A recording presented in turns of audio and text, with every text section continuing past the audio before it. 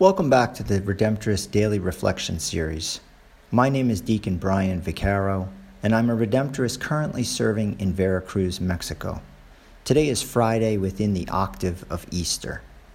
Let us begin in the name of the Father, and of the Son, and of the Holy Spirit.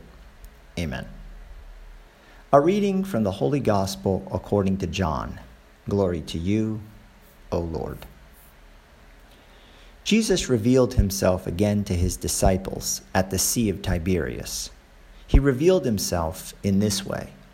Together were Simon Peter, Thomas called Didymus, Nathanael from Cana in Galilee, Zebedee's sons, and two others of his disciples.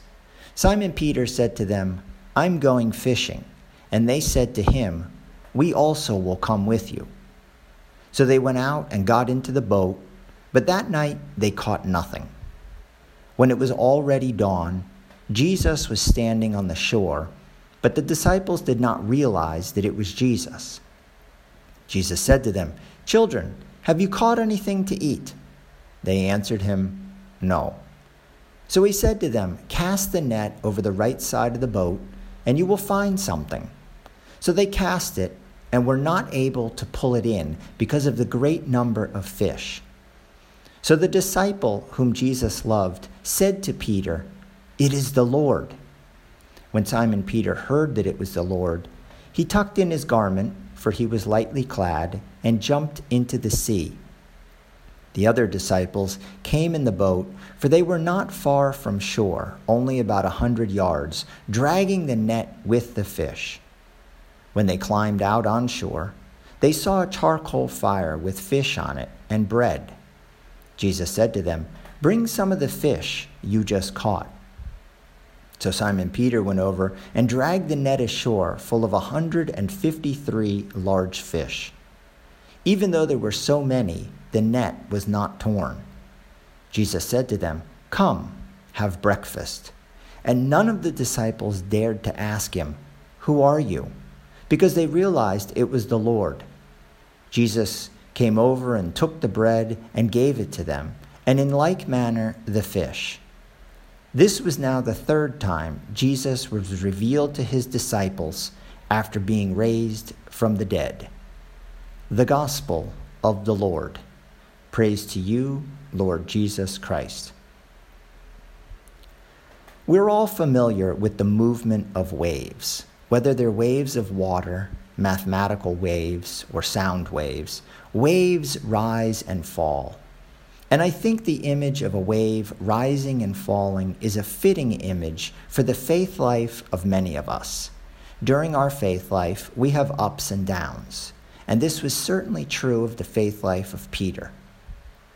In the New Testament, we are presented with a number of moments in the faith life of Peter. Some of them are good, such as the time when he identified Jesus as the Messiah, and some of them are bad, such as when he denied Jesus 3 times. In today's gospel from John, we see an example of both a fall and a rise in Peter's faith life. In today's gospel, Peter returns to his job of fishing, and he brings several of Jesus' followers along with him.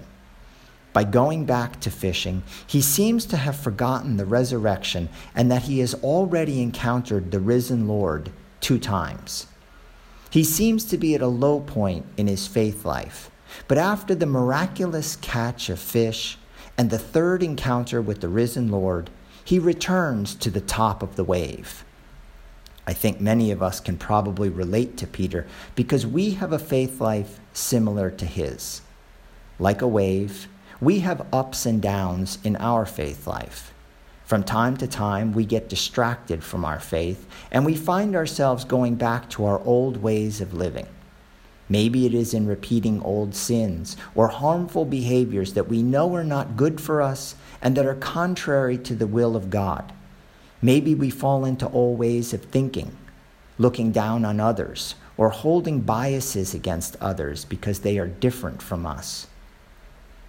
But we also experience highs, such as when we encounter our Lord in prayer, when we encounter him in the sacraments, such as reconciliation and the Eucharist, and in seasons such as Easter with its fabulous celebrations. Like Peter, we experience highs and lows in our faith life. While it is easy to get frustrated in the low periods and to want to give up, when we look at the life of Peter, we see someone who persevered, someone who rode out the waves in his faith life and who eventually achieved everlasting life with God. Let us look to Peter as an example of how we are called to live, especially during the low times, and let us strive to follow his example of riding out the waves in our lives. May God bless each one of you. In the name of the Father, and of the Son, and of the Holy Spirit, amen.